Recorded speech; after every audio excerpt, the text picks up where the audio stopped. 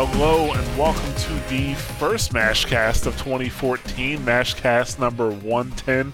I am Jarrett and I'm here with Nick Zelenkevich. Happy New Year, everybody. And Joel Couture.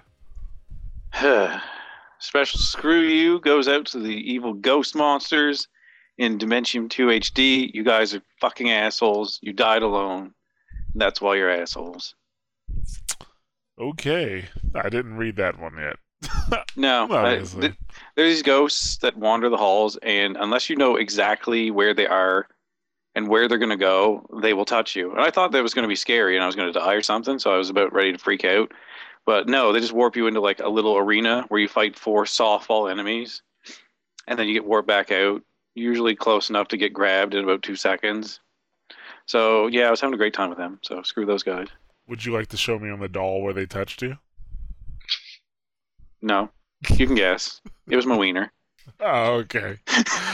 You brought it up! You shouldn't have brought it up! Oh, God. Sensitive topics for Joel Couture. Yep. Hard-hitting journalism. Mashcast. Oh, yeah, that's what our listeners expect. Typically we do... Dick within 5 minutes, yeah. Well, typically we do, what you've been playing, but this week we actually have something special. We got a chance to interview the guys from Ghost Crab Games, Chris Hoops and Dustin Twilley, and we are going to play that interview, and then we're going to be right back after that. Hey, what's going on, everybody? It is Jarrett, Joel, and Nick here, and we're here with Chris Hoops and Dustin Twilley from Ghost Crab Games. And tell me I said your name right there. You did. Sounded good. Okay. Thank you very much. That was a pre-Mashcast problem. As everybody knows who listens to this knows I have a problem with that sometimes. But how are you guys doing? Doing great. I'm doing all right. Good. Now, a couple weeks ago, I talked about going to the Philly Game Forge, and Chris and Dustin are 2 of the guys that I met there, and I got a chance to play their game called Drive to Hell, which I liked. I thought I had a lot of potential, and then Chris and Dustin were nice enough to send us some early some beta copies, and it's definitely a marked improvement. Lots of changes as we just talked about, and we'll discuss here on the podcast today. May have kicked my ass all over the neighborhood. I'm glad to hear it. What setting were you on? The normal one? You're really going to make me admit it, aren't you? Yes, it was on normal. Yes, I don't think you can make an easy shoot 'em up. I don't think that's allowed. So no, you should put easy and just black it out. It's like, fuck off, don't play this. we did think of that, but we didn't want to insult people. Yeah, that would be. I think you should. We originally we were going to have an easy mode sitting up at the top, and if you clicked on it, something grabbed it and flew away with it. Like, it wasn't there anymore. Yeah, it just says you win, now go play normal. That would actually be pretty good. Or just have a list of other games they should play, like, My Little Pony something. So just put it up there. But, so why don't you guys tell us a bit about yourselves? Like Chris and Dustin, either one of you go first. Yeah, Dustin, go ahead. Talk about your game development history. My game development. Well, this is our first professional thing, I guess, whatever you want to call it. I don't know. I've been making board games and stuff for a long, long time. I mean, Chris and I probably would have gotten into actually making professional stuff earlier, except we didn't have Unity. Chris didn't know all the coding stuff for that yet. I mean, for the longest time, all I was doing was making maps for the Duke Nukem 3D, Blood, games like that. And then, so that's what I've been doing. And then now this is our first real thing. So I've just been doing stuff for that. Yeah, and my coding history is, I came out of college and went straight into web development. And from there, I started doing some mobile stuff. And like him, not as much as him, but, I grew up playing and building maps, starting with Doom, Duke 3D, Blood, and Unreal Tournament. And then, once I realized, hey, I really want to try my hand at making games, I took my knowledge I've done from websites and apps and stuff like that, and just kind of transferred them straight over. First to Torque 2D, which is kind of just learning how engines work and all that, and that was all Torque script and C++, and that kind of died along with Torque 2D itself. And then we moved over to Unity, and that's kind of where this all started. Okay, well, at least you could transfer the knowledge over. It wasn't completely useless to you, at least the experience. Well, yeah, I mean, there's a whole thing about making games itself, but once you know basic programming fundamentals, a lot of that transfers from one language to another. You just have to learn the very specific platform, specific things is the biggest thing. That's actually good to know because as a hobby, I do web development myself, and sometimes man, I should probably learn how to code games, but I don't have any good game ideas. I'll think of an idea, I'm like, man, that idea sucks. The best thing I can say is try to copy something that you already like. Make a Defender clone. Try to make Breakout. Try to make Space Invaders if you want to just get your hands dirty. Learning some simple C#. Go that route. Oh, okay, actually, that's really good advice because I always tell people when they ask me about PHP or something like that, I tell them, well, you should just try to build something and then learn from there. Because I learn. I'm a hands-on learner myself. Yeah, I mean that's how I got the job that I currently work during the day. Is I built my own stuff. I built kind of a music sharing thing. I built a drink, a mixed drink hosting site where people could upload their own recipes and stuff like that. I learned all kinds of stuff doing that, and then that was also able to go to my portfolio and say, hey, I built these things. I can do other stuff. Okay. So, well, how did you and Dustin meet? Have you guys just always been friends, or? Yeah. Oh, yeah, we've known each other forever, pretty much. Yeah, I first met him in kindergarten years and years ago. Oh wow, it's one of those. We've been real good friends since middle school. 25 years or so. Yeah. He was my best man at my wedding. I was just his best man at his wedding this past October. So, we've known each other pretty much our entire lives. Okay, that's cool. And congratulations on the wedding. Oh, thank you. A few months late, but it's all good. Yeah, so it just happened to be that he ended up going into coding, and I'm a graphic designer by trade, so I ended up doing art and music, so it just worked out. Okay.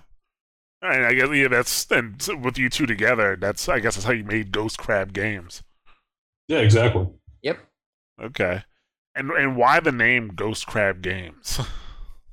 It wasn't taken. We went through a lot of names, and that wasn't the first one.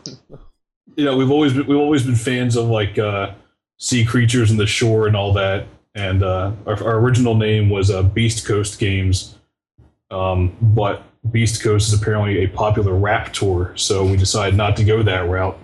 And we saw that nothing was taken as far as Ghost Crab goes, and we thought it was a good fit. And it's also good to have something that's that you can use as an avatar, something that can move around, like AT&T. What do you do with the globe except spin it? Yeah. Kind of limited. Okay. Well, if it works, it works. Yeah, exactly. Yeah. Brand recognition, that whole thing. So Drive to Hell, is that your first game as Ghost Crab Games, or have you done others? It's not the first one we started making, but it's the first one we're finished. Okay, gotcha. Because we had a thing in Torque 2D that we had started on, and we were fooling around with it after we switched over to Unity. And one night, Chris was fooling around. I don't know, were you using the compass function or something? Yeah, I was trying to make a game where you kind of stay in the middle of the screen and use your phone to spin your phone around. You would always shoot whatever is up. So you're kind of using your phone to aim. That's where Drive to Hell started. Okay, so the original concept was that the car stays static, but you just move the phone around. Yeah, and then that's what I built that in a night, and we kind of went from there. We originally started off working on a like an exercise themed runner. That's kind of still on the back burner, and we did a couple of game jam games as well for the Philly Game Forge. But yeah, the Drive to Hell started out as a spin your phone to aim type of top-down shooter, and it just kind of evolved from there into what it is now. I mean, originally it was almost like Asteroids, like in its initial iteration. And then, well, for the runner, we have been messing around with scrolling a background, and we thought, hey, if we scroll a background underneath this guy, it'll look like he's moving down the road. And then it just sort of took off from there. Okay. Yeah, because usually you see shoot 'em ups, and they're always either spaceships or magical anime girls on brooms. So the fact that it's a car is something kind of unique. You don't see a lot. Surprisingly enough, that was weird. Yeah. The car part seems kind of a natural fit for the style. I don't know. It seems like a really cool idea that just it makes you wonder why no one thought of it. Because they wanted the magical girls on brooms. Oh, that's some crap, though. I don't want to. Somebody enjoys it. That's why there's so many. And drink beers, and these guys have done it. Oh, there you go. Exactly. Yeah, we get a lot of comparisons to like Spy Hunter, obviously visually, but how it plays, it's nothing like that. Yeah, it's also not as infuriating as Spy Hunter. So unless you're Joel. Shut up. We'll talk about this later. Oh, we will. We will talk about it later. But I do like that it has it seems to have a sense of humor about it. Like just watching that opening cutscene. It's like the bars won't up. Screw this. We're going to hell to punish these guys. Yeah, and if you go to our website, you can play the other Game Jam games we have, and they're all very irreverent in that way. We like to have a good sense of humor about things. There's no need to be super serious about some shoot 'em up and try to have a deep, engrossing story or anything like that. It's all just good fun. Yeah, it's good because there are some shoot 'ems that definitely take themselves way too seriously, or have these stories that they try to make epic. Like I still don't know the story to Ikaruga. I have no idea what's going on. I just like the game. Yeah, I mean, Cinemora is like one of the biggest examples of that. That's a fantastic game, but that story is deep and depressing and oppressive in some really strange ways. I like that game. Like actually, I reviewed it for the site when it came up, and that story. When I got to the end, I'm like, wow, this is awful. Not the story, but what's happening to these people. I'm like, oh my god. Yeah. I have one friend. He didn't even it was hard for him to even follow the story because of how it was told and what was going on. And I guess I saw that a lot. Because it jumps around different players, different people's perspectives, and different timelines. I think as well. Oh yeah, different timelines, and it also threw him for a loop because they were all like animals. So he's like, I don't get it. And when I told him when I explained it to him, explained how depressing the game was, he was like, wow, this is really terrible. But the game is awesome. Like I have it for my Xbox, I have it for my Vita, and I have it for my phone, but the phone version is not, you just can't play it on the phone. I'm sorry. Yeah, I can't imagine. I mean, I bought the Raiden collection, Raiden Legacy for my iPhone. And it's great, sitting down, like I'm playing Raiden just like in the arcades, but it's nearly impossible to get anywhere in that game on a phone. Yeah, it's too much precision, and not having that feedback from the analog sticks and stuff like that is. Well, I think it's not so much that, but also the fact you have a big fat thumb in the way. There's stuff coming up. There's stuff coming up behind you. So. Yeah, that is true. I know. Well, for Cinemora, for me, I use a Note 2, so my phone is huge anyway. But I found that it's hard. You can't feel when you reach the top of, I guess the axis because your thumb doesn't hit it. So it sometimes my thumbs actually slide off of the the virtual analog sticks because I'm going up too high. So for Drive to Hell, the mobile version, I actually solved that problem by there's infinite space for the actual analog pad itself. Wherever you put your thumb down is where the center of that pad is, and it goes out indefinitely from there. So anytime you want to reset it, just pick your thumb up and put it back down again, and then it'll never slip off as long as you're aiming. Well, that is a huge problem solver. That's a great idea. Yeah. I didn't come up with it, so I can't take credit for it, but I implemented it. It works really well. It works. You did it. Very nice. So, like, what? Go ahead. I'm sorry. Go ahead. I was going to say, I'm blanking on his name, but that was one of the guys behind Jamestown that gave me that idea. So, okay. That's another good shooter. They know what they're talking about. Yeah, definitely. Yeah.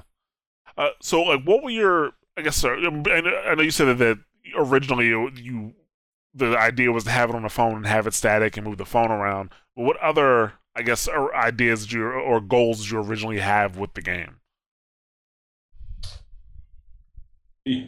Really, that was like the genesis of the idea. I mean, after that, we wanted kind of the typical, easily identifiable different types of enemies, so you know exactly how they're going to react. We wanted to have different weapons so that people could know to deploy them and use them against certain enemies, and the very basic shoot 'em up type things.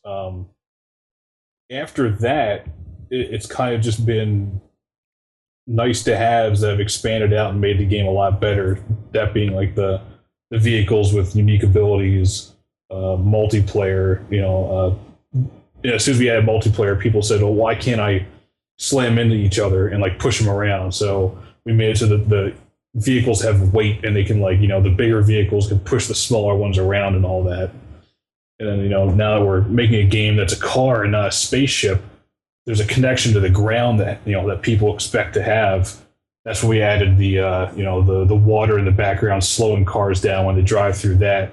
Because when you're doing stuff with spaceships, it's just kind of, or any shoot 'em up, even like 1942 and stuff like that, where it's just kind of flying over low ground, and you don't have to worry about how's my vehicle interacting with the level at all. Well, with a car, you kind of do, and maybe that's why there's not many car shoot 'em ups.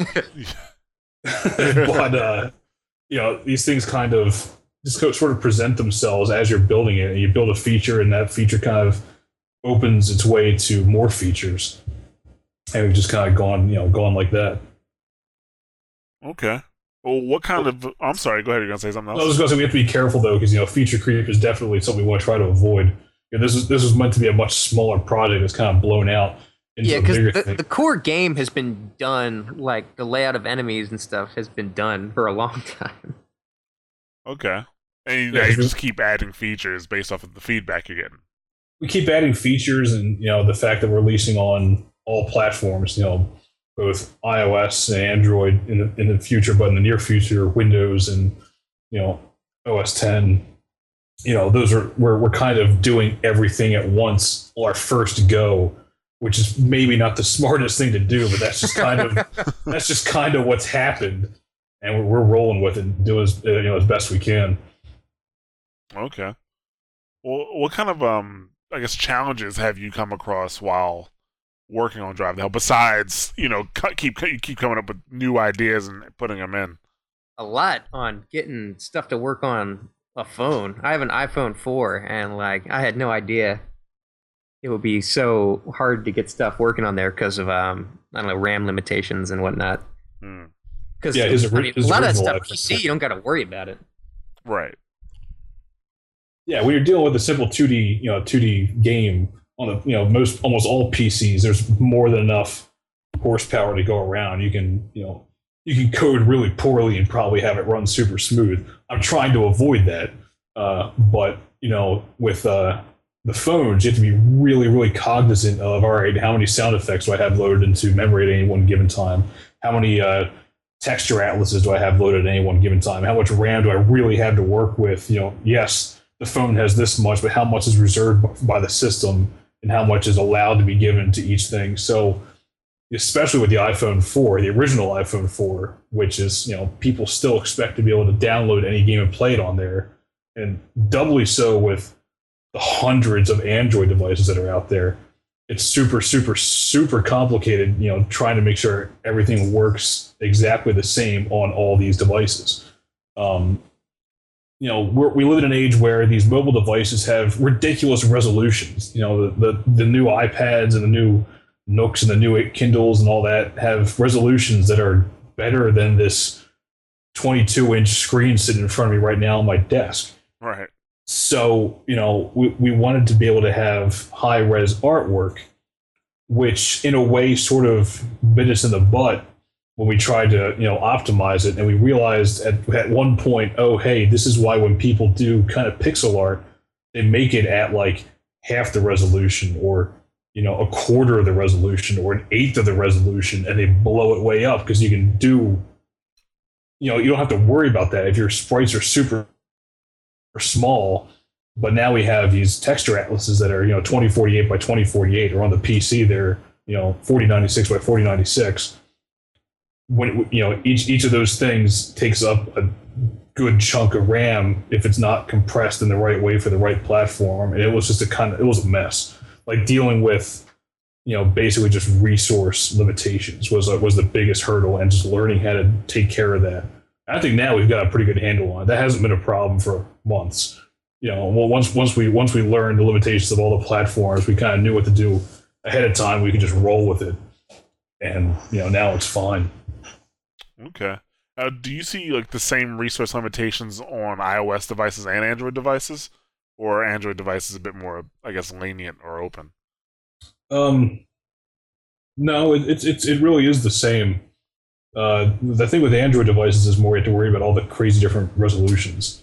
Okay. Yeah, I mean the game as it is right now is built so it should be able to run perfectly fine at whatever resolution. Everything should scale and move around the screen and all that.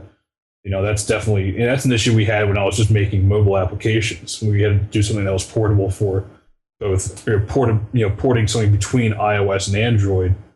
Now you have, there might be 5 different iOS resolutions, but 50 different Android resolutions you have to try to support. That's kind of a big deal and a major hassle you have to learn to overcome. Okay. Well, how do you, I guess, overcome something like that? That's we've heard from a lot of developers that I guess their biggest hurdle in terms of Android devices, how many there are, and getting it to work properly on all of them, if that's even possible.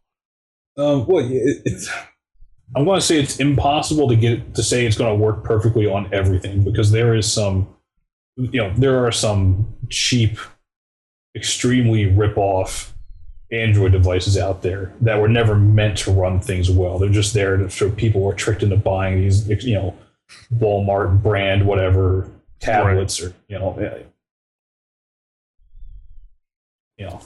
So what I did when I was working with Dustin, when we were setting up these texture atlases and trying to figure out all this stuff, I kind of mapped out, here's what the minimum specs we're going to support are. Let's make sure everything fits here. And when we do our testing, we test it like basically in the worst possible scenarios. On iOS, that being his original iPhone 4, and I kind of have some old Android devices lying around that I tested on here myself. Okay. And then we also have some newer things. The newer stuff, it's easier. If it runs on old hardware, on like really garbage resolutions, it's definitely going to work on the newer stuff. Okay. But so you've overcome that at this point. I guess going in the future, it wouldn't be that big of an issue for you either. Yeah, no, I think we know exactly what to do. And I screwed up a couple times. I gave him like, hey, here's going to be our minimum spec. We'll base around this, and then I realized, oh man, there's these new Android devices out that are actually this wide, and hey, you mind redrawing a bunch of stuff? Sorry about that. So yeah, that's happened a few times. My silent rage. Yeah. So that's definitely happened, and the going forward, we're going to know how to plan out a lot of things much, much better compared to this one. All right. Let's talk about the gameplay a bit. We just had our first chance to play it. Well, this is my second chance to play it, but Joel and Nick had their first chance to play it today. So I guess I want to ask, because some games, they're definitely you could definitely tell they're made so that it's easier for people to get into it, for them to hop in and enjoy the game. but for more advanced players, that can be kind of a turnoff. So, your game, are you aiming it more toward, I guess, people who are more experienced at games like this, or do you want to try to attract new people? Yeah, because this game does not screw around. From what I've played, there is no screwing around whatsoever. It's like, oh yeah, you can shoot these guys, but if you start screwing up, you're dead, and you can just shut the fucking game off. Dustin, want to speak to balance a bit? Well, there's like some dissonance there because I played the game so much in testing. I have a very skewed perception of like how hard it actually is. Oh, I imagine. Sense? Yeah, I mean, you've tested your own game like hundreds of times. I mean, you must know like enemy layouts and just about the right thing at the right time. I mean, just this week I was asking Chris, should we take out the hardest difficulty and just make that the third one and make the hard mode harder? And that's just, an example of me having played it into the ground. I haven't done this with the PC version, but with the mobile one, a good test would be I give this game to my dad and see how long he lasts, because he hasn't played games since the original Nintendo. So if he can survive through one level, I think it's balanced pretty well. Like the lowest of the low is going to be okay with it.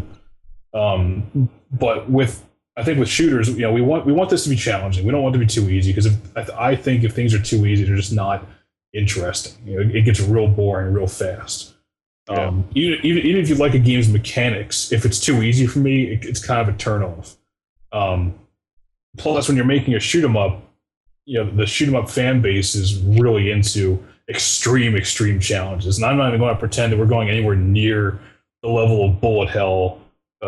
Touhou game, I think that's how it's pronounced. Like all those really tough games. But I want to be able to present a challenge that people feel like they can learn and then overcome and enjoy, and then if they feel up to it, bump it up to the next difficulty and keep going like that. It's a very kind of it's a bit of an old school mentality to games. Okay. Now I know like in the beginning when you first started, there's a lot of instructions to go through. At least that's what it felt like. But then when I got to the boss, unless maybe I just skipped over it in the instructions, but when I got to the boss, it took me a minute to realize that only the special weapons were hurting the boss. So, I mean, did you put those instructions at the beginning just kind of get people started, and as the game continues, you want them to learn on their own? Or did I miss something and that was in the instructions too? No, it's not. It's we want people to be able to experiment and kind of find that stuff out for themselves. The bosses each have a particular mechanic that you have to figure out and exploit. And the instructions at the beginning are kind of just a very, very basic overview of more the controls than anything else. If you've played a shoot 'em up, you'll be able to play this. Aim, shoot. Here's your different weapons. Go and blast stuff, pretty much. All right.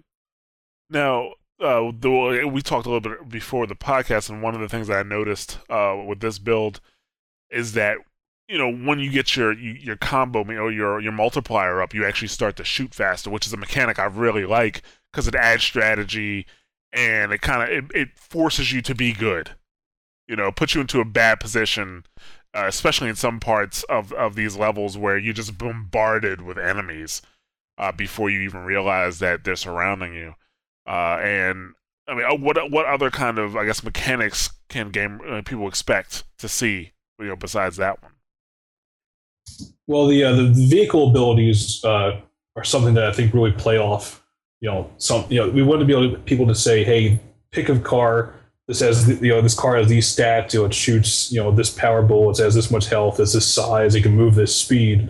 But then we want people to say, "Hey, I really like the prox mines. I can just kind of blast out these mines everywhere and things running into them. Run into them as they will, or the bubble shield that people can lay down and kind of like if they're playing multiplayer, it's sort of a support class where everyone can kind of huddle inside the shield and be protected from damage. Like I think this vehicle abilities really kind of lend a little bit of extra strategy to the game on top of the standard weapons.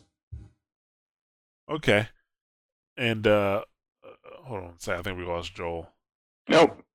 I'll bounce back on.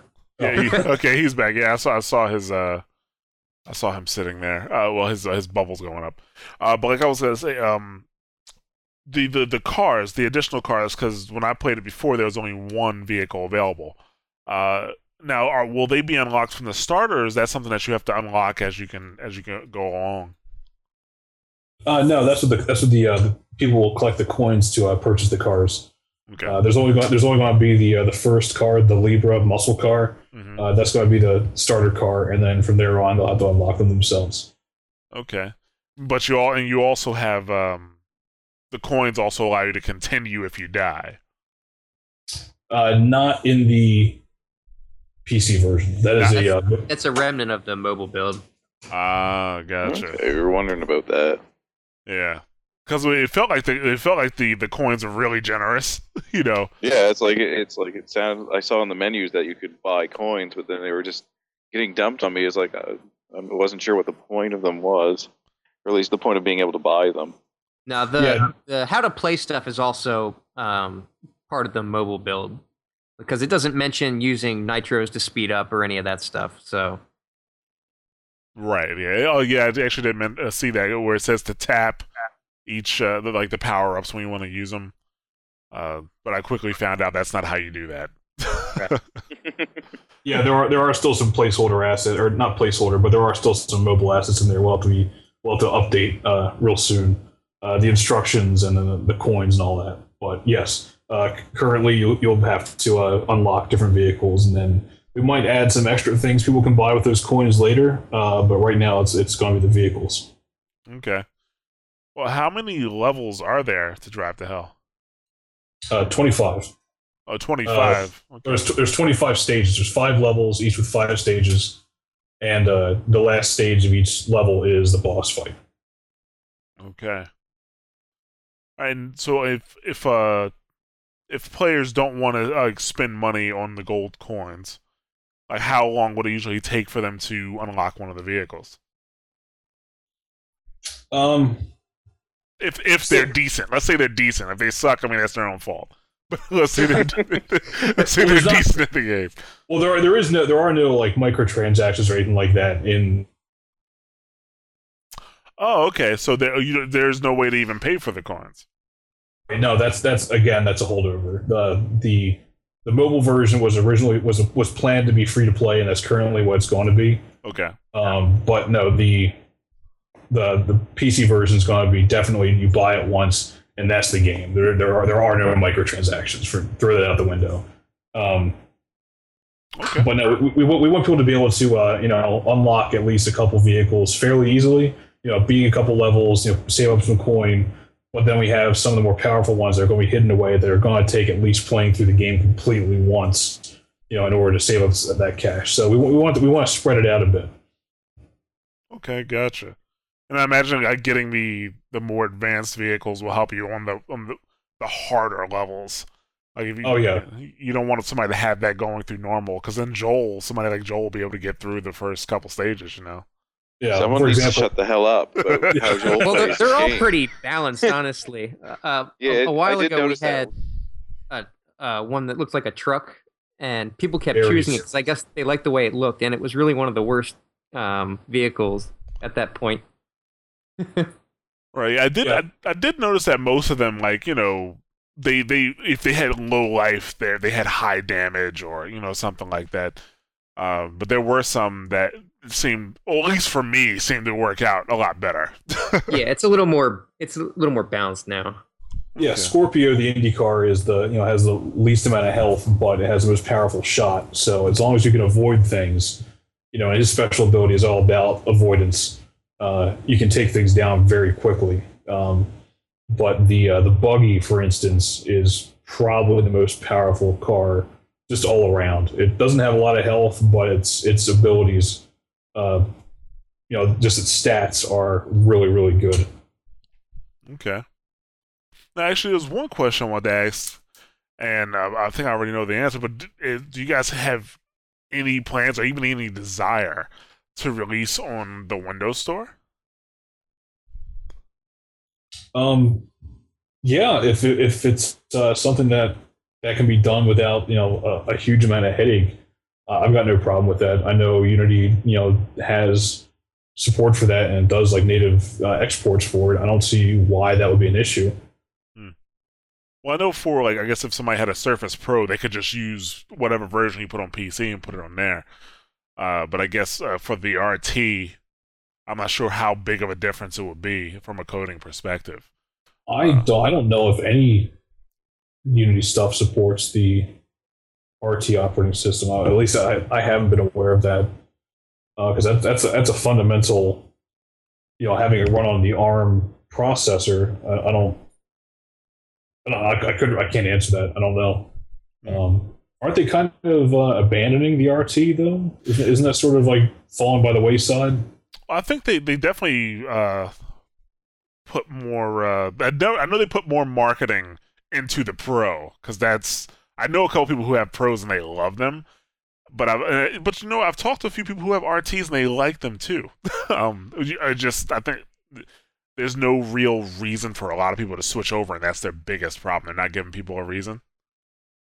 Sure. But the Surface, they just released the 2 a couple months ago, and I guess it's doing all right. I haven't heard anything bad about it, but I guess we'll find out when they do their year end. Yeah, no, I have no problem with publishing on the Windows Store. As far as the actual porting to RT, that's something I really couldn't speak to.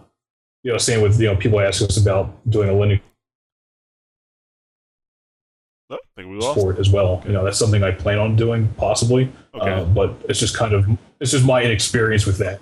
Saying it's more tentative than Windows and OS 10. Right, I gotcha.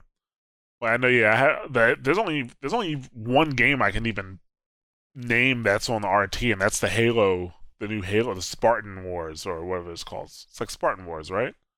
Halo. Yeah. That's the yeah. I heard mixed things about that. Yeah, I'm not. That's the only game I know they came out for it. So. Did they do? Did Skulls of the Shogun get an RT release? They did. Okay. I'm asking. I don't know. I'm not sure. I'm not sure, but it might have, because that's Microsoft Studios. That would actually make a really good touch game. Now that I think about it. Well, it's on the Surface Pro. I know that. Right. And it's on like iPhone and everything. I wish I have a laptop with 8.1. I wish I had it booted up because I could check the store and let you know, but probably. Well, there's always Solitaire and Minesweeper, so yeah, they're staples. Yeah. Okay, they count as games, man. That's when they do their game studies, like who's playing games. They count those Solitaire and Minesweeper. So there you go. But okay, Joel, you have any other questions? The enemy design, like I've seen a lot of crazy stuff in there, but like the enemies just seem really kind of outlandish and goofy. Where on earth did you come up with those things? I was just fooling around in Photoshop. Oh yeah, just sticking stuff together, trying to make some like, crazy stuff. I'm the guy in high school who was drawing in his notebook instead of paying attention. So there you go. Okay, cool. No, yeah, was looking super goofy. I was like, what the hell? Yeah, Dustin's been doing crazy monsters and stuff like that for years. And that's kind of what he cut his teeth on with making up games we played years and years and years ago, like in his parents' basement, was coming up with these outrageous like space monsters and things like that. So that's kind of his bread and butter. That's what he likes to do. Yeah. Awesome. I'll admit, I think Joel's right. The designs were kind of goofy, except I guess like the main enemy, the one that blows up the bar, he kind of skeeves me out. I guess it's just that look doesn't sit well with me. Yeah, it's a little strange to look at. Okay. And one more question. Sure. What in the hell am I supposed to do about the red enemies? Because I've been shooting the dinks, and they keep blowing up and shooting like their bullets everywhere in like a circle, and I always eat the hit without fail. Most times I try not to shoot them at all unless they're one of the ones that follows you. Yeah, but there have been ones that have like home right in on me. I was like, am I supposed to time it? Just get away as far as possible before you blow them up. Yeah, you're just since they spread out in a fan, you're best bet is to shoot them at a distance and give yourself time to go in between. Thank you. I'm sorry I had to ask for like hot tips over the friggin' call about it, but Well, usually what I'll do is like you'll want to shoot them when you're on near the bottom of the screen, and then use your nitro ability to shoot yourself up to the top so that you're far away from the spread. Yeah, and the certain weapons, the God Hand and the bomb, will clear the screen of bullets. So you can use that if you want to try to save yourself a hit, or use the Buggy's ability to shrink yourself. Makes it real easy to avoid stuff like that as well. All good, Joel? Are you all patched up now? You're going to be okay? Well, I'm going to try it. Let me know how it goes. I'm definitely curious. I'll tell you if I continue to suck ass all over the neighborhood at your game. Okay, so when can we expect Ride to Hell to be released for real? Drive to Hell. Drive to Hell. God, yeah. Sorry, not Ride to Hell. Not Ride to Hell because we mixed that up a couple of times, and we are very sorry. Yeah, that is unfortunate timing for us, but it is. That game is a train wreck. Well, have you guys played Ride to Hell Retribution? No. I heard enough before it came out. I was good. If you hate someone, gift them that game on Steam. That's all I can say. I kind of want to try it just to see how bad it is. I need to see if it's worse than Dark. Did you guys play Dark? Was that the vampire stealth game? Yes. Yes. I didn't play. I've heard of it. I think I'd say it's worse. I think it's more broken than. So. Really? Oh God, Jared! I think we need to try it. I think so because I don't think much is worse than Dark. We and Joel both played Dark, and it's so bad. Not like the I guess the scene of it or the plot is like Blade fan fiction. Wishes it was Blade fan fiction. It was like, fucking Blade fanfiction .uk and hopes to get on board, but then does not succeed. Yeah, we could talk about that after this podcast because it is something else. But people can expect to be able to see Drive to Hell very soon. We hope to have it released within the next couple weeks, hopefully within a month on PC and OS X, and then for Android and iOS following shortly after that. Okay, great. And so you're on Twitter, you're on Facebook, and Google Plus, right? So that's correct. As a twitter.com/ghostcrabgames, and also facebook.com/ghostcrabgames, and twitter.com/ghostcrabgames. Yeah. And plus.google.com/ghostcrabgames. And they could follow. You have like screenshots and videos and things like that on your Facebook and Twitter, and they can people can get updates. Yeah, they can go to drivetotehell.com, check out video and screenshots there. Okay. Yeah, so remember. Sorry, you kind of dropped out there for a second. Oh, sorry about that. Yeah, I was just saying. Yeah, you're right. Yeah, remember it's Drive to Hell, not Ride to Hell. Do not Google Ride to Hell. It's Drive to Hell, folks. All right, so that's gonna wrap us up here, and I thank you, Chris and Dustin, for coming on and talking about Drive to Hell. Jesus, God damn it. Now it's in my head. Talking about Drive to Hell. We really appreciate the time that you're spending with us here to talk about the game. Yeah, no problem. Thank you very much. Thanks. Yeah, it's no problem at all. All right, so we'll get back to the rest of the Mashcast now. We will catch you guys later. Have a good one. All right, later. All right, once again, that was Chris and Dustin from Ghost Crab Games, and they were talking about their game Drive to Hell, not to be confused with Ride to Hell. God, we confuse that a lot. Yeah, not to be confused with Ride to Hell, Drive to Hell, which you can look forward to on your mobile devices and PC sometime in the near future. And we'd like to thank them once again for coming on the show and talking to us about Drive to Hell. Yeah. Hopefully you guys play it better than I was. Yeah, because Joel, he's not that dude in this game. No. Goddamn embarrassing. I wish I'd stop bringing it up. So I think Joel likes it a little bit. I think I do. do like me some hard games. Yeah. So they don't like me back. Well, that's the hard games love nobody. Mm-hmm. That's the truth. But yeah, so it's been a few weeks since we did a Mashcast. That was not our intent. It's just holiday season, people all over the place, and just a set of unfortunate circumstances happening over and over again. And that friends and family crap. We were only like worse, terrible loners. We'd had a much easier time. Yeah, so there are a few things we do want to touch on to kind of, it's actually kind of a dead season in the game industry, not the games industry, but in the games news industry. So there isn't a whole bunch of stuff to catch up on, but there are a few points that we thought were interesting and we want to talk about to, I guess, kind of get the new year kicked off. And then this Thursday we'll have our Mashcast proper and go from there. But there are a couple things that happened and we want to talk about them. First up is NVIDIA at CES. Two things that kind of struck my attention. One, the PC to TV streaming through the Shield.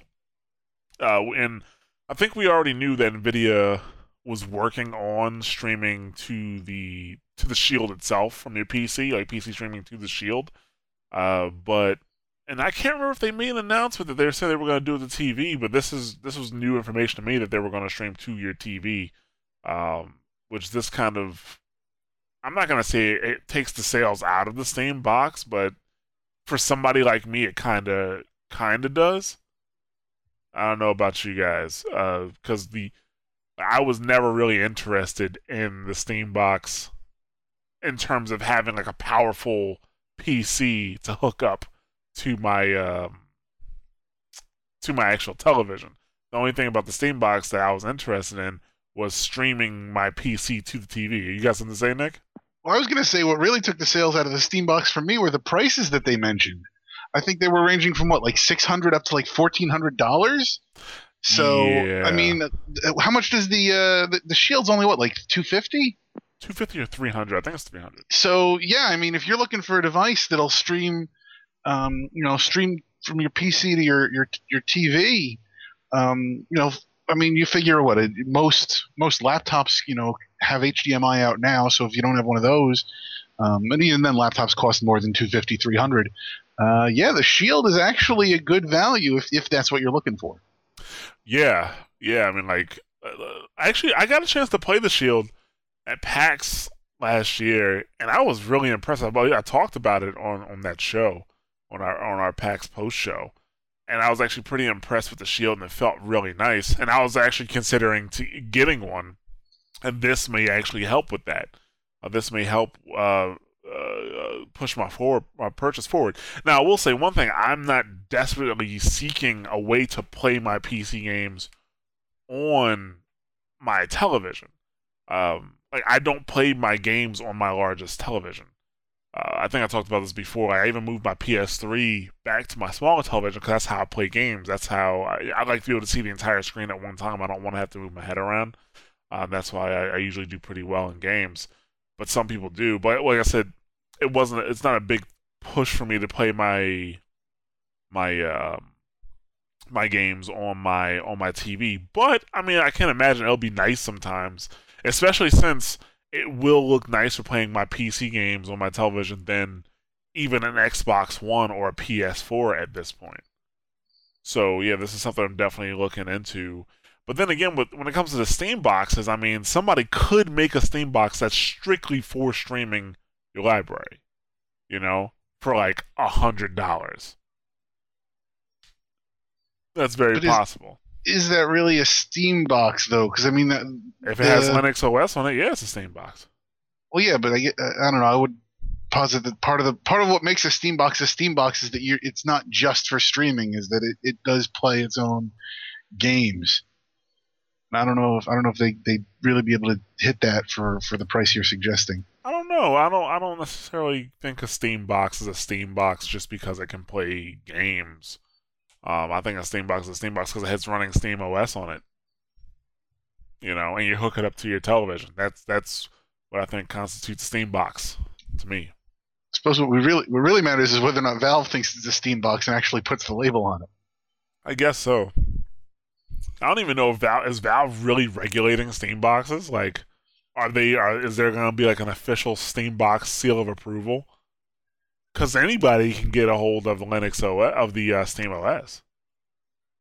Well, they have partners, but yeah, I guess as far as how integrated they are with those partners, I know they talked about, they had a little bit of a presentation there. I think Gabe came up and spoke for about 7 minutes, but yeah, I don't really remember much of what he said about. Gabe shouldn't be speaking anywhere. Gabe should be working on Half-Life 3. That's what Gabe should be doing. Just saying. But yeah, so the Shield going to be able to stream PC games to your TV. I didn't see anything saying that it was going to be restricted to NVIDIA cards. So I'm hoping it's not, because right now I'm not supporting NVIDIA cards, even though my next set of cards will be NVIDIA cards. But we'll see. We shall see soon. But yeah, that's one thing we thought was interesting. The other thing we thought was interesting was the new 192 core Tegra K1, which is supposed to bridge the graphics between PC and mobile. Which, I mean, to a degree, I mean, like, if you have a mobile chipset that can play PC graphics, I mean, the next wave of PC games or PC graphics cards will probably be better than, what you're seeing there. But the important thing, I guess the important thing here is that according to NVIDIA, this is going to give you the same type of graphics that you see on the PS4 and the Xbox One, which is very believable. That's very believable that they can hit that with what they're trying to do here. And I don't know, like last generation, a lot of people were talking about how mobile graphics were catching up, and our biggest argument was, well, in the next gen, the mobile graphics will be stuck at like PS3, Xbox levels for a while, and then eventually they'll go up. But this is like, as soon as we jump to the next gen, NVIDIA already has something ready to go for that. So are the mobile device fears actually valid? Well, if you look at what they're doing with the Shield, where your mobile device can also output to a TV, fundamentally, isn't it? I mean, they've already kind of got the established infrastructure to really rival a console. That if you've got graphics that are as good as what's on the PlayStation 4 and the Xbox One, and you can output that to your TV, to a degree, I mean, I guess at the moment that's not so bad, and I guess really what it comes down to is the gaming experiences, as far as, can you have the same depth of a game running off that little device, streaming issues from your PC aside. Really, what's going to differentiate the consoles from the Shield besides Kinect? Well, first of all, I don't know. I haven't seen anything saying that you can connect a controller to the Shield, like wirelessly, because the Shield, for it to play on the television, has to be hooked up to said TV.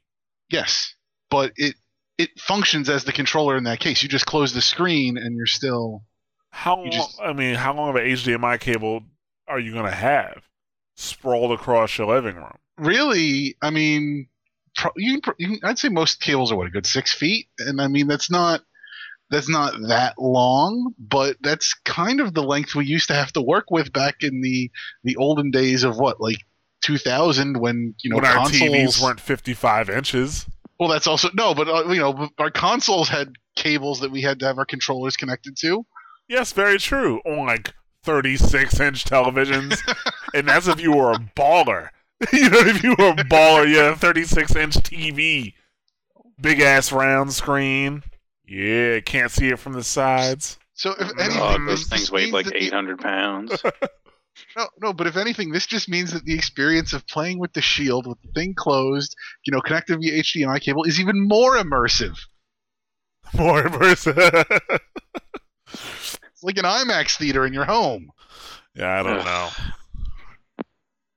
I'm not necessarily buying that. I mean, if they had some type of wireless HDMI, I think that would be more of a. Well, the device would probably be way more expensive, but that would be way more helpful.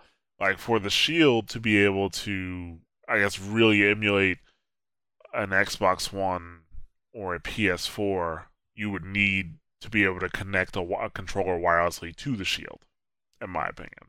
Other than that, it'd be kind of kludgy, don't you think? Could you stream? Now this is, I think I'm putting an extra step in here, but couldn't you stream from your PC to the Shield to the TV, but then still have a controller plugged into your PC? Yes, but where's your PC in relation to the actual fucking TV? Yeah, I don't quite know. Yeah, I said I think there's an extra step in there. I don't think that actually makes sense. I was saying, like, this is your scenario, Nick. I know. And this is your scenario. I think it's one of those things where it's like, we can do it, but should we do it? Jurassic Park applied to consoles. Yeah. The one thing that's really stuck out in my mind here, which is why I actually want to talk about it, was that Epic has already announced they're bringing the Unreal 4 engine to the Tegra K1, and that says a lot because UE4 isn't even available on the Wii U. I thought we were talking about consoles. Oh, come on. It's not available on the Wii U because according to them, well, actually, did they say the Wii U lacked the power this time? I know they definitely said that with the Wii. It was a power issue with the Wii. But the Wii U, they did not plan on bringing the UE4 support to it at all. And now they're bringing it to the Tegra, like the K1. Your mobile phone's going to have UE4 style graphics. Jesus Christ. I don't see nobody buying no shields that have Mario and Luigi splattered all over them. That's very true. Once again, Nick, the master of bringing shit up we don't talk about on this podcast. I got a new 3DS, and instead of getting the Zelda one, I got the Mario Luigi Special Edition one, so it's like silver, and it has Mario and Luigi etched on the front of it. Now, getting back to the story, my point is just that Nintendo is such their own entity at this point that to kind of bring them into the conversation, it doesn't matter. They're doing their own thing. They don't care. They don't care about the Unreal 4.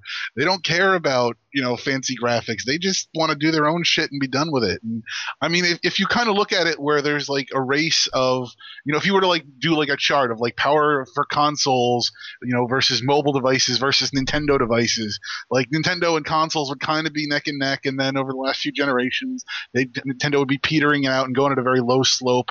Whereas, the consoles would still be going up, linearly. And then the mobile devices they'd be exponential. Like they'd really start off weak. And then over the last few years, they've just skyrocketed past everybody. So, I mean, Nintendo's not in this race. And ultimately what's going to happen is, the mobile devices are just going to outpace the consoles just because they don't update that often. I mean, really, we're going to need to see another the PlayStation 5 and the Xbox Pi by like 2016? Yeah. Well, here's the thing. Like when the mobile devices, when their power was like skyrocketing, like throughout the 2000s, I wasn't that surprised because the graphical levels they were coming to were old to us. Like when they hit PS2 graphical levels, we had the 360, we had the PS3, PC gaming had already surpassed both of those.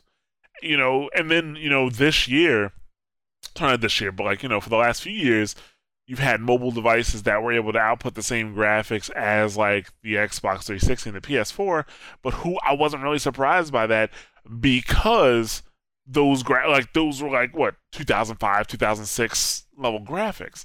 But now like the next gen consoles just came out and Nvidia's like, that's okay, we got something, we're already there. And you're right. They are going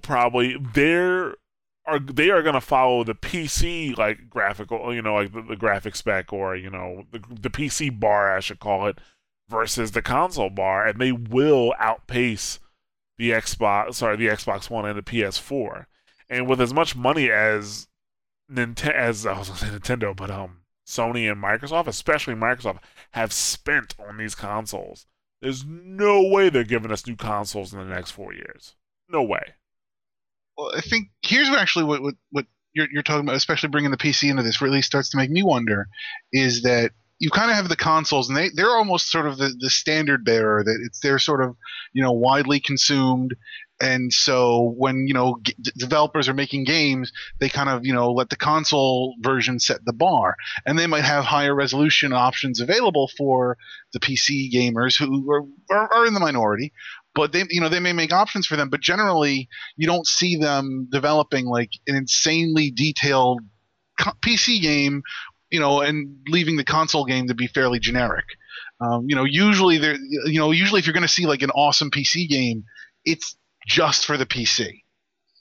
And so what I'm wondering here now is, if you've got this mobile that is actually even better than what the consoles can offer, does this offer us the possibility then to see games that come out for multiple platforms, such that now it's going to be like, well, actually we're going to be making games for your mobile device that are actually less graphically capable than what it can be, because we're going to be holding back a little bit because we also have to release it on console? Or are they just going to be like, well, screw the consoles, we're just going to release for the PC and the mobile device, and they're left to their own? Because when you talk, you always hear people saying, this could be the last generation of consoles, and this might be the moment when that sort of, that fatal blow is struck. And because once they don't feel a need to sort of develop the consoles as much, effectively at that point the consoles become Nintendo to the mobile market and the PC market as Nintendo is to everybody else. And while Nintendo is very comfortable living in their little own niche, I don't think that's what Sony or Microsoft want. They don't, because they can't survive in a niche like that. Like, both Sony and Microsoft need to have mass appeal. Nintendo's surviving the way they are, one, because they've been keeping the cost down on their consoles. Like, even the Wii U, like the Wii, I think they either broke even on the Wii U or they just didn't make that much on the device itself. But with the Wii, like, they made a profit on every Wii that came out from day one, and they vastly outsold Microsoft and Sony. And Nintendo, you're right, it lives in its own world. Like, if Sony and Microsoft specifically had to live off of their first party titles, they couldn't do it. Even Sony, with the great first party titles they have, I don't think they could do it. But Nintendo, people buy Nintendo consoles for their first party titles, like specifically for a Mario game. But yeah, I don't think that can really happen. Like, they wouldn't survive in that space if that did happen. I think they did set up the new consoles. Well, Microsoft, I think, was really heavily relying on that cloud technology. They're really relying on that cloud technology for the additional power and computations, and I don't know how well that's going to work now, since they're kind of stepping back from what they wanted to do in the first place, because they didn't communicate it properly. Which we can go back to their terrible marketing conversation again if you want to. I don't know. I've done that enough. Yeah. One other quick question though. AMD does the chips for the current the Xbox One and the PS4, right? That's correct. So isn't this kind of like one big FU from NVIDIA? Like, you didn't get us involved this time, so we're just gonna make you obsolete. I guess kinda. There would have to be a huge shift in, I guess, like, dynamics for like mobile to really pose a threat to consoles for gamers. Because the thing is, like, the gamers that I guess mobile attracts most, or I guess like the mass appeal that mobile games have, those types of people, I don't think they really care about graphics, like graphical fidelity, like the 3D like that. They really don't care. The most popular, like, iPhone games, actually, has there even been a really popular 3D iPhone game? Infinity Blade was probably the biggest thing on phones that, like, looked decent. At least the only one I know of. Yeah, to my knowledge, most of the stuff is like 2D or cartoonish, stuff like that. Stuff that doesn't really rely on being heavily powered. So I don't know. I just don't. I'm curious to see what's gonna happen. But I will not be the one sounding the death horn for consoles. Even though surprisingly, I haven't seen anybody else do that either. After this article came out, or this news came out, I was totally expecting to hear somebody, new consoles are out, but they can't keep up with the graphics, blah, blah, blah, they're dying. Michael Pachter saying something that I was going to disagree with. Yeah, he's usually tripping over himself to say shit like that. Yeah. It was the holidays. He's on break. He'll be back later. Oh, okay. Okay. So there's one other thing that came up at CES. Actually, I'm sorry, there's two other things that came up at CES. One being PlayStation Now. Sony announced their game streaming service, which shouldn't be surprising anybody because they hinted at it. They hinted at the fact that you're going to be able to stream your PS3 games, and here it is. It's called PlayStation Now. Now, according to this release here, you'll be able to either rent specific titles that you're interested in, and they also offer a subscription service where you'll be able to explore a range of titles. And this is where me and Nick start to disagree. I'll let Nick go first. Worried about wording here. Well, yeah, I mean, I think the issue here is that we don't have all the information. But my understanding of the service, at least how I think it's being looked at by a lot of people, is that it's intended to sort of be like a Netflix for games. As much as GameFly sort of originally fulfilled that purpose, but here now, I mean, if you look at what Netflix has done in transitioning from DVDs through the mail to offering all this content, you can just download, when you want it on demand. I think that's kind of how a lot of people are looking at this service. So that it's such that, I guess as far as the range of games, which we have to see how Sony determines that, but those games being available, you pay your monthly fee into the service and you have access to that entire library. Without much information, that sounds pretty impressive. I don't know many people who, what's the average, console library that people accrue over time? What, 20, 30 games? So even if, unless you're Joel. Unless 20 well, games. No, but poor people. Well, at the very least, there are very few people who have a large library of games, and you can sit there and say, oh, I can plug my PS2 in, or at this point now I can plug my PS3 in, and play games from that era. But now, the theory here is that you would have access to the entire library from that era, or at least most of it.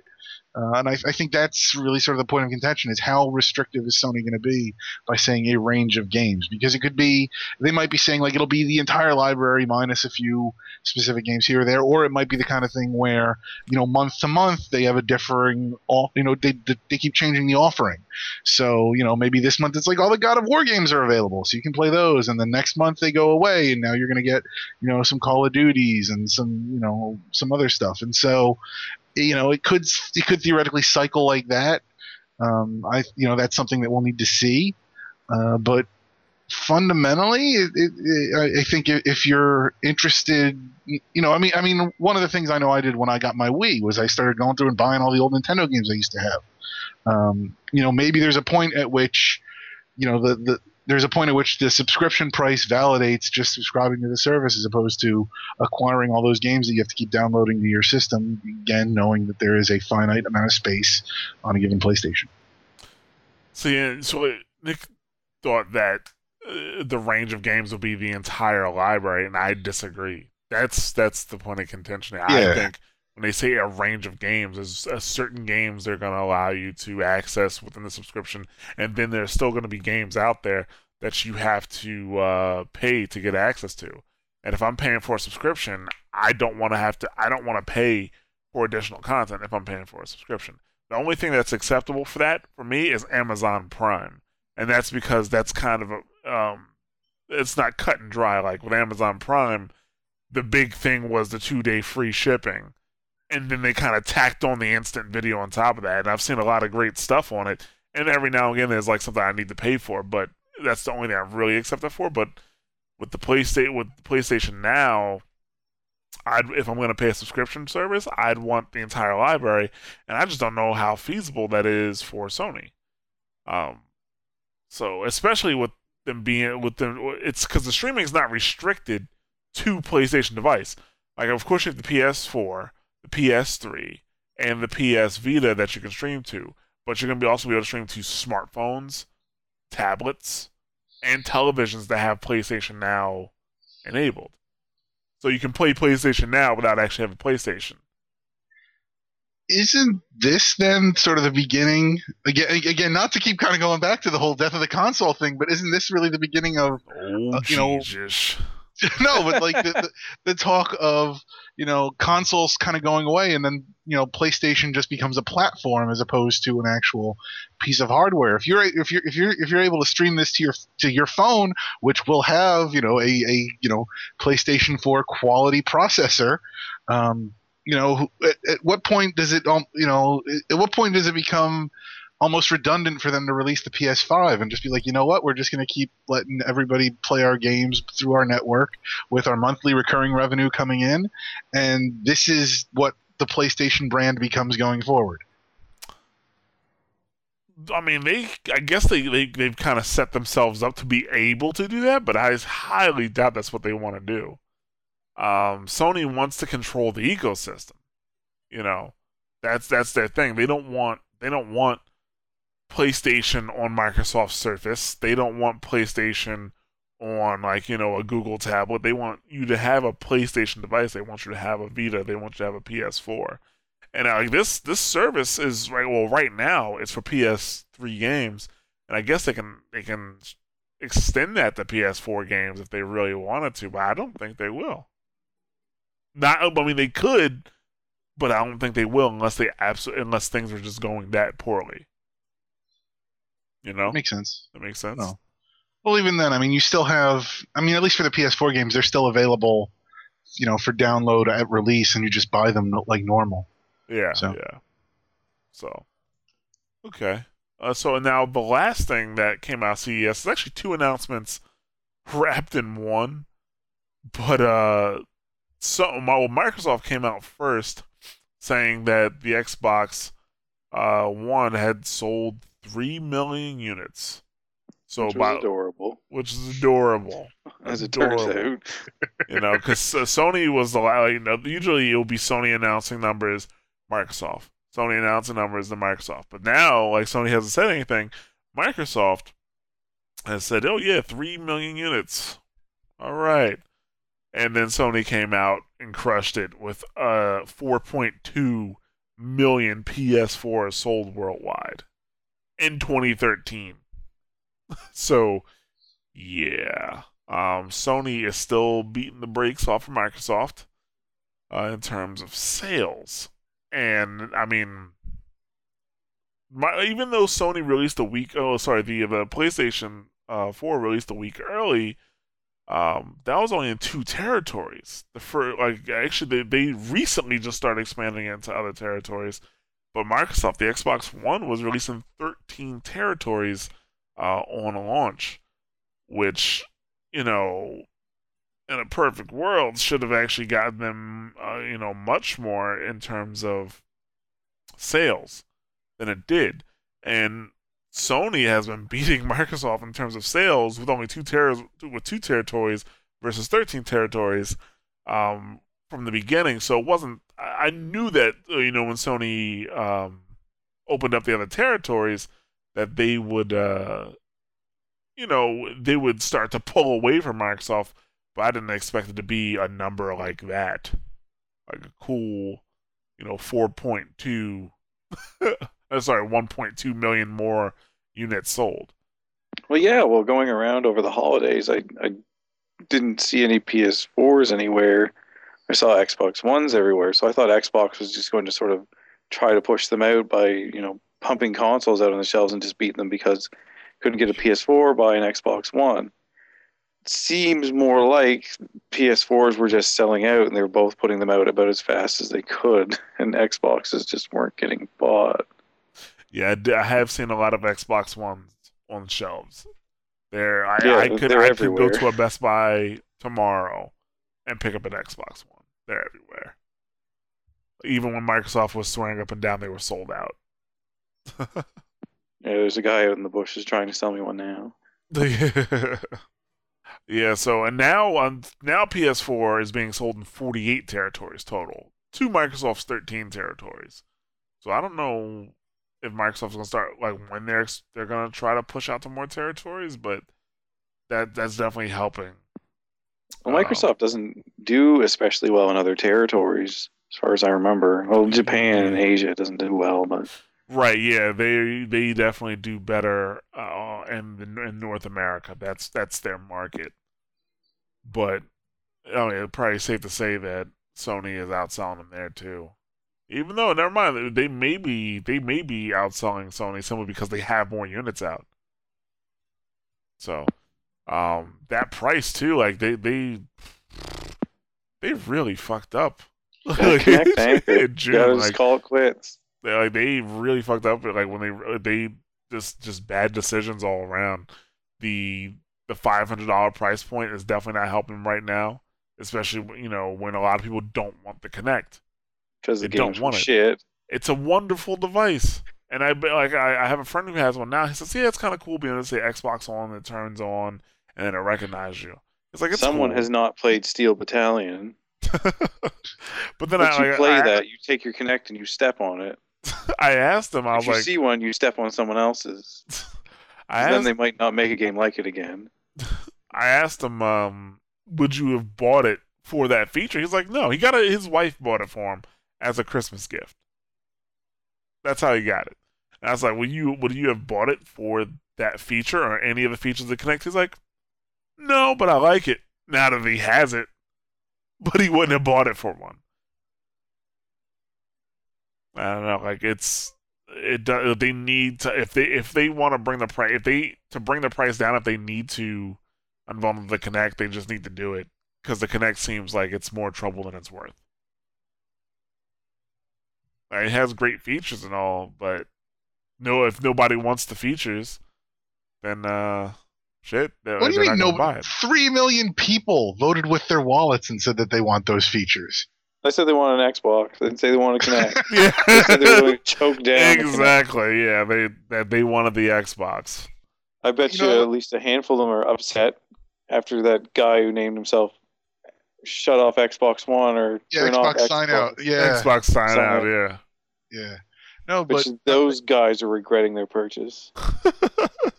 No, I was gonna say. Well, no, they I think they know that they just don't automatically yell out somebody's name when you're playing a game like that. Actually think before you do that. Yes. But that's besides the point. Because not everybody fell for it in the video, but it was still funny. No, but no, I was gonna say Microsoft needs to learn don't announce your numbers before Sony announces their numbers because Sony's numbers are always better. Oh, that's the lesson here. That should be the lesson. No, but I think Xbox don't talk. It's always been our message to them. Just shut your mouths. Even if we sold a whole bunch of consoles, no, don't say it. Just don't talk. No, Mash those buttons, guys know what they're talking about. No, but I think in this case, though, Microsoft may have been right to do so because they could present their 3 million as a very upbeat number with no context. Because if Sony came out first and said, "Hey, we hit 4.2 million," then Microsoft is going to come out "Oh, we only hit 3 million." But at least they could be like, "Hey, we hit 3 million, ain't that great?" And then Sony can be like, "No," and at least Microsoft doesn't have to reply at that point. They can just kind of walk away with a smile on their face. So it sounds better. Exactly. You mean they're gone before they can be embarrassed? Well, yeah, they're following the marketing team out the door. Oh man. Yeah, so I don't know. So a friend of mine asked me, he's like, "When are you getting the Xbox One?" I was like, honestly, And no bullshit, I honestly don't know if I'm going to get one at this point. Like with the Xbox 360 and the PS3, there was no doubt in my mind that eventually I was going to get one. Even the Wii U, there is no doubt in my mind that I will get a Wii U. It's just a matter of when. With the Xbox One, I don't know. I honestly do not know when I'm going to get an Xbox One. If I'm going to get one D4. at all. Huh? I need D4. Fuck. God damn it. Swery. You know the guy who did Deadly Premonition? Yeah. He's releasing a new game and it's only on the Xbox One. Yeah. Yeah, see, I haven't seen any games that would make me want to purchase an Xbox One. I don't think this will do it then. Even the Quantum Break, which I love Remedy, but I don't know if I'm gonna do Quantum Break. I don't want to get involved in another Remedy series that they box up and put away. Yeah. Like, I was invested in Alan Wake and they took that away. Like, it's highly unlikely that they're gonna bring that game back. Yeah, but I still loved what they did with it. Oh yeah, I'm happy with what I got. Alan Wake, I still love you. Absolutely, I'm happy with what they did with it, but at the same time, it's just kind of like, yeah, I know. Like, I was invested in the series, and now, like there's no. I mean, they were real. Alan Wake 2 became American Nightmare. And I really didn't like that. Because American Nightmare wasn't what I liked about Alan Wake. I mean, American Nightmare was good, but it wasn't what I liked about Alan Wake. Yeah. You know what I'm saying? Yeah. So. Totally. But yeah, so, Sony still outselling Microsoft. And that'll probably be the case for a while. But let's move on to a non-CES topic.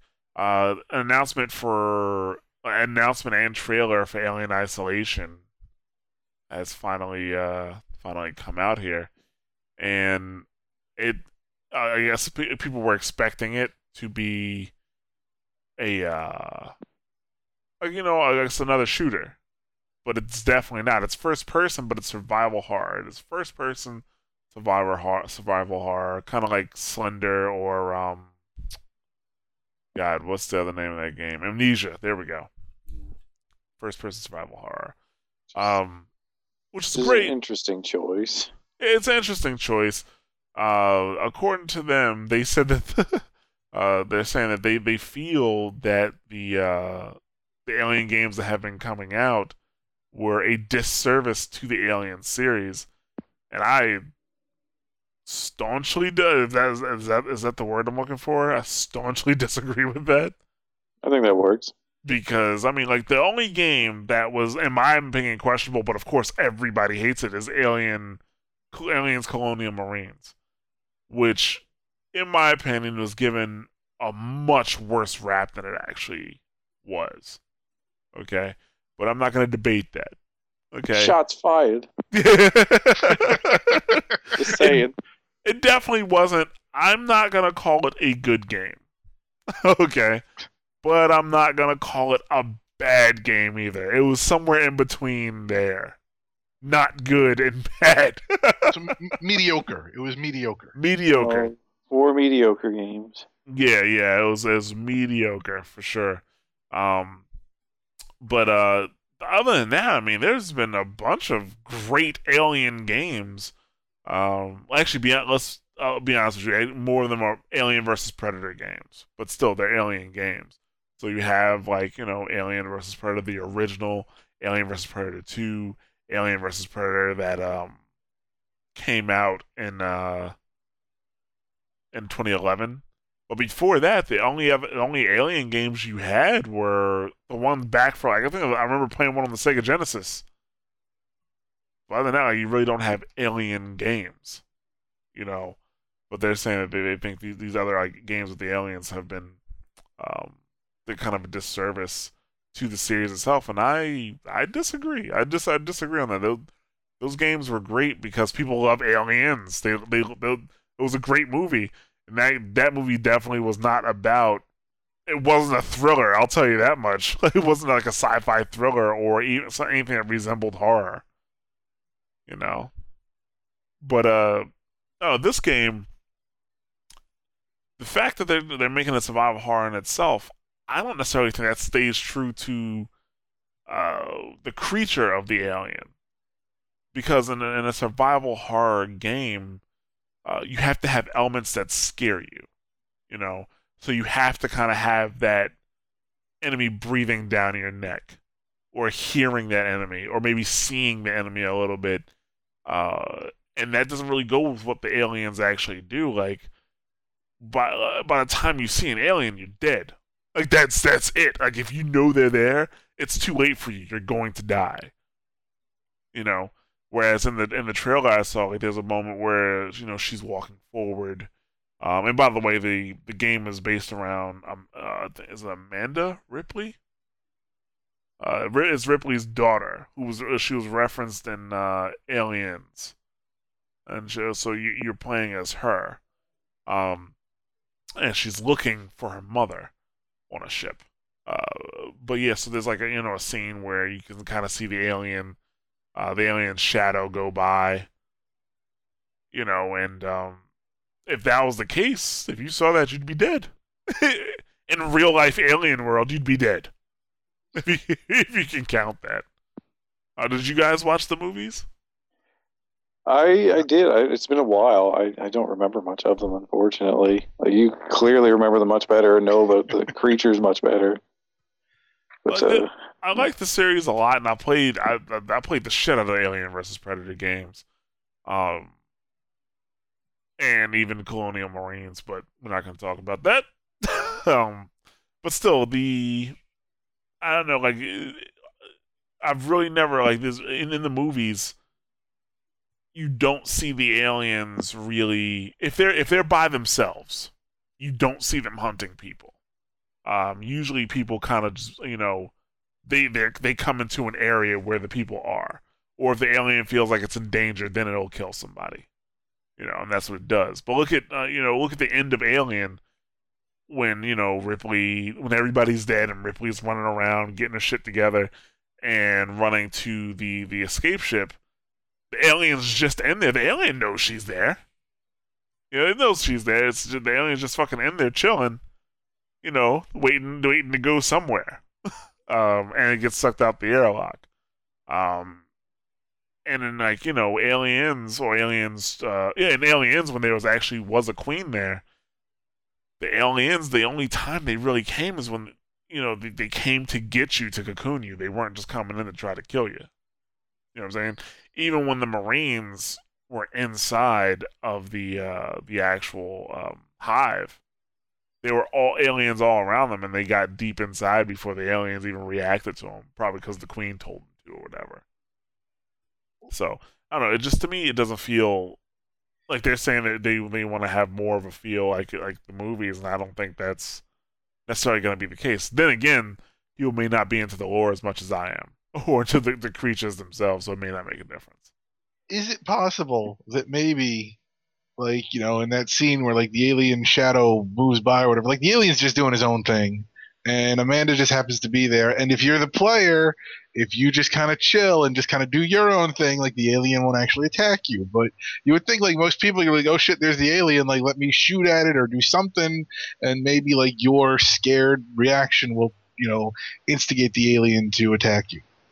Right. I mean, I don't think that's the case. Actually, you don't have any guns in this game. There are no weapons for you to use.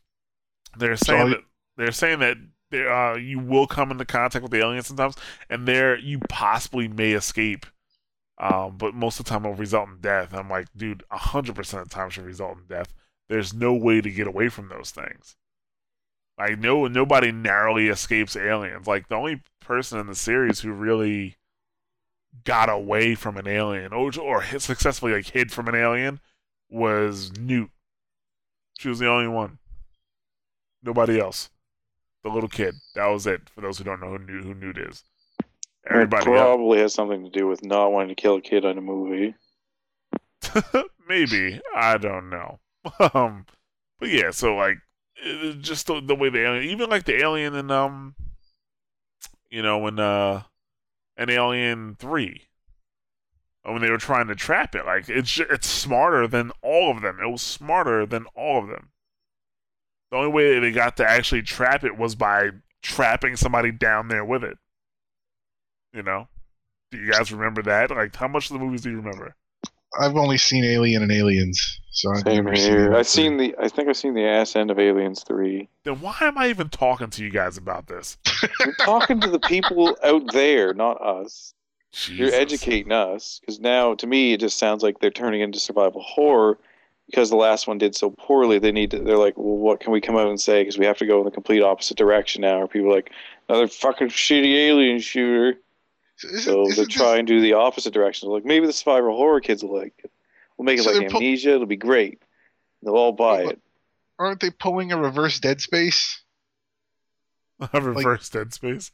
Yeah, instead of going from horror to action, they're going from action to horror. Maybe. I mean, I think with the setting it can work. But the what they would have to do to make it true survival horror or to make it scary, it is kind of against the character or how the aliens actually work.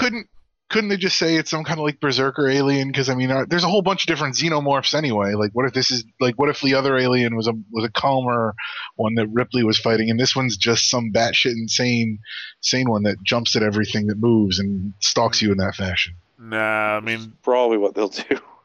Well, the thing about it, like they're gonna go with the most where I'm looking for. They're gonna go with the most recognizable type of xenomorph.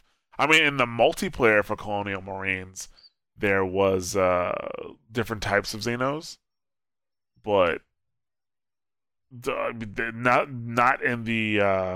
Actually, I'm sorry. Yeah, there were multiple types in the single player. I forgot about that. They had the spitter types. So they had the spitter types and the regulars, but they're just gonna use the standard, penis-shaped head looking ones. So, you guys don't know what I'm talking about, do you? Yeah, I know what the aliens look like. They look kind of like penises. I get that. And actually, I've read this article on the guy who did the designs. Oh yeah, Geiger. He does weird stuff. Yeah. Like Geiger, something like that. Yeah. Yeah.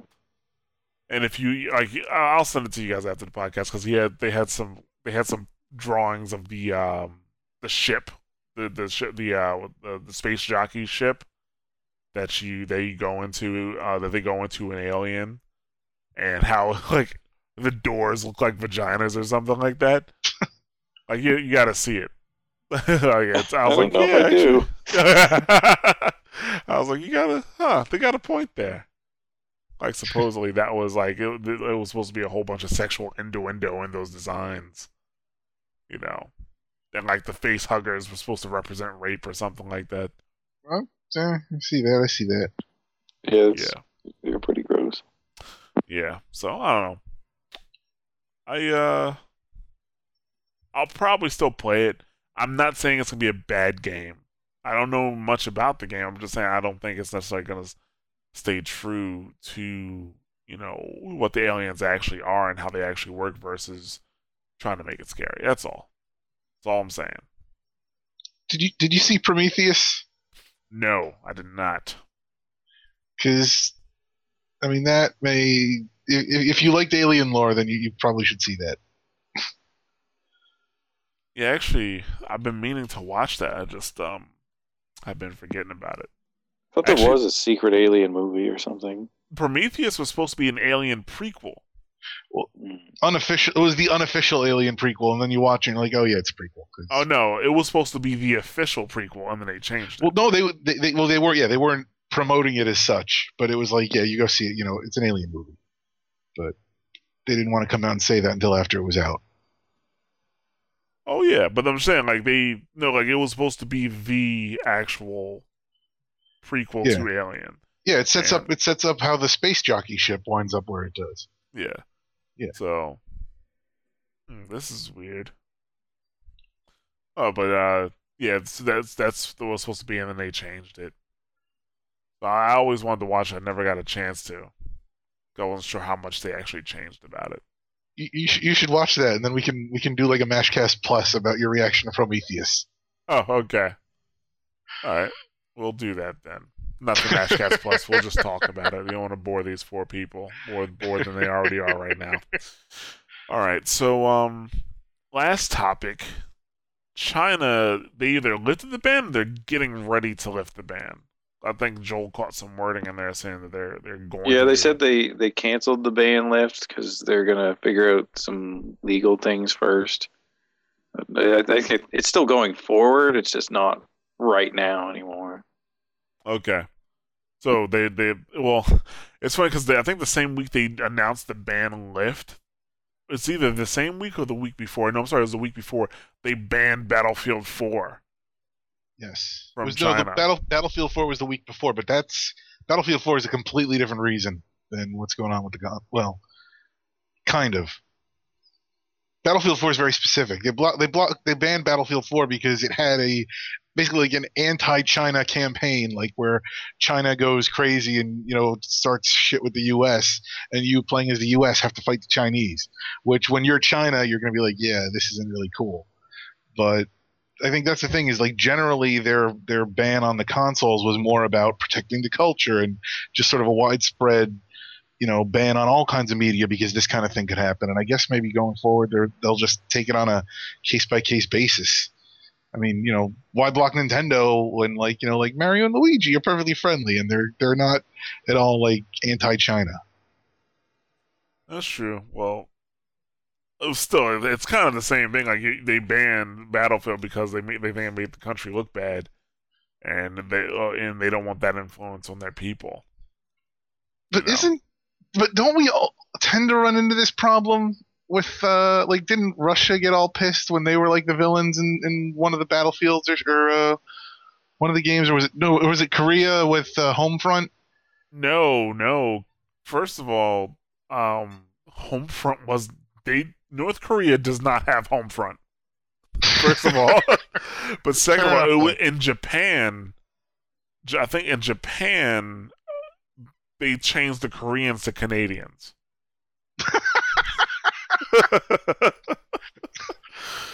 That's hilarious. Did you know about that, Joel?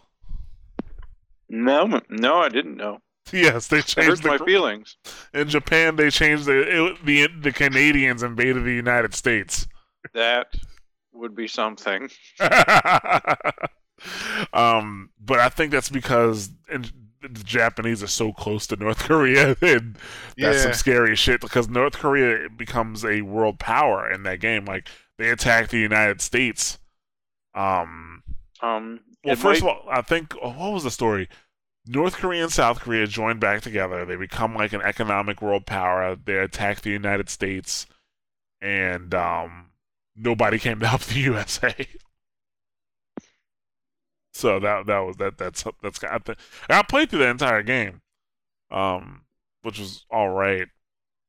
I think that was the story. It was just weird because it was like a year before Kim Jong Il died, and like Kim Jong Il died, Kim Jong Un took over, and then united Korea, and they became a world power. So, but we're looking at a console ban lift in China, which I guess that's good because I mean Microsoft and Sony, but hey, we got this extra stock of PS3s and Xbox 360s. They can send them right over to China. But on the other side of that, like China, their markets don't really work the same way ours do. Like, somebody will get a hold of a PS3 or a Xbox 360 and just make their own and start selling those for cheaper. They're already doing that though. I mean, selling them for cheaper. I mean, it's not necessarily that since there's no comparison. But no, I mean, one of the problems is there's already they're already copying the consoles and downloading the games illicitly over there. To a degree, this is sort of China realizing like we kind of can't stop this from happening, so we might as well allow it in. I don't know how the actual consoles being available now might affect piracy over there, because if there's one thing that the Chinese love, it's copying everything and making their own. But yeah, I mean, it's there. It's not like now that the consoles are getting in there, piracy's going to be, piracy's going to run rampant for them because that black market already existed. There's no cat to let out of the bag. That cat died long ago. Yeah, I'm not necessarily talking about for the government. I'm talking about for Microsoft and Sony. Like from what I heard, that Microsoft is actually going to be, instead of just taking the Xbox One and the Xbox 360 over there, they are going to be working with a Chinese company, like a local one, to come up with another console for that market. Because the free-to-play market has launched over there, but like the market of actually buying a $60 title, or whatever that translates to in whatever currency they're using, I don't know if that's going to. I don't know if that's going to fly over in China. Well, putting aside even the issue of the actual economics of the consoles, I think one of the biggest problems Microsoft has too is the whole issue with the Kinect. Not to hammer on that drum again, but the perception that it's always recording what you're doing. And well, for us, it's kind of sort of an abstract concept to really discuss. Like, is it recording? But over there, knowing that our government has hacked into stuff, I think that becomes an even more valid concern. That that they're like, oh, we don't want to buy this American console because now the American government is going to be watching us, because I'm sure we're the boogeyman over there just as much as we tend to make foreign governments out to be the boogeyman over here.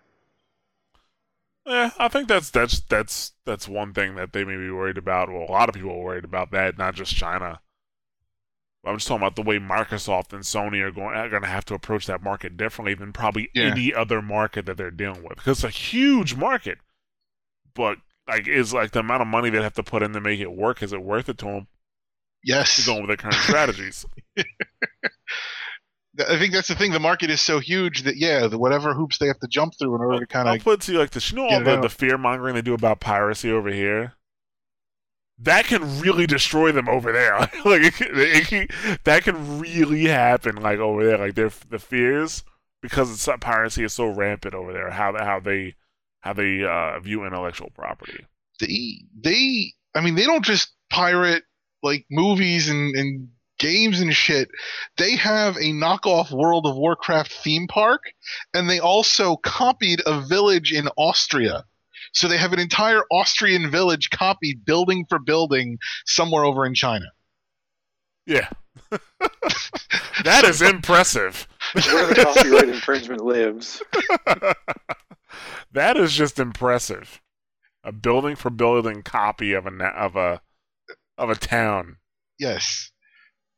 And I don't think anybody quite understands why they did that. Because they could, Nick. Because they could. Because they could. Yeah, they take piracy way further than anybody should. They have their own knockoff Mashcast, I'm sure. Yeah. And the knockoff jokes that their Nick makes are way worse than mine. No, you're irreplaceable, Nick. We'd never get Chinese Nick to take over for you, Nick. Yeah. Unless he worked way cheaper. Okay, so yeah, that's pretty much it. That's gonna wrap us up on today's podcast. Let's see what's coming out next week. Assassin's Creed Liberation HD.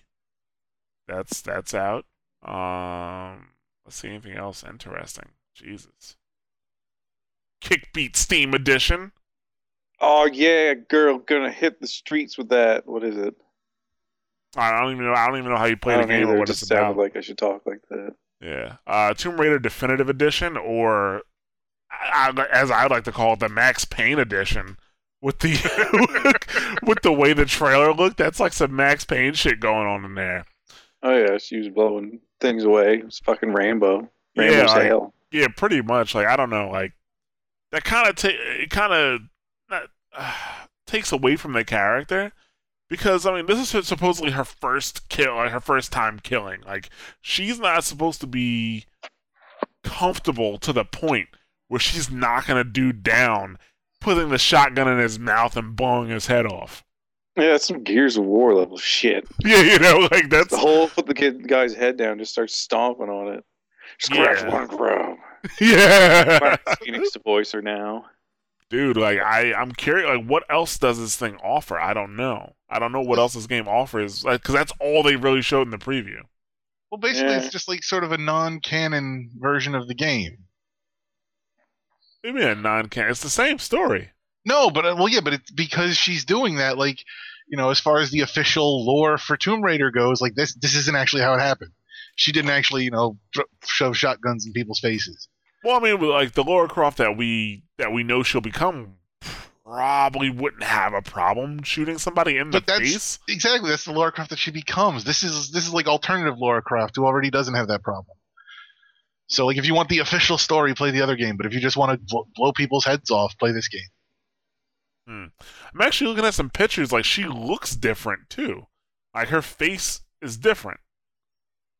And it's not like they didn't try to make her look more like the actress. Cause I know what the actual actress looks like. Cause she's on the show I like to watch. But anyway, like, they didn't look. I don't know. That's weird. Oh well. Well, we'll see what happens with that. I don't. It's for PS4 and Xbox One for now. So I seriously doubt I'll be getting that. Maybe when I get a PS4, who knows? And Final Fantasy 13 February 11th, and Brave Default February 7th. But that's a ways out. So still got time to work on that backlog, folks.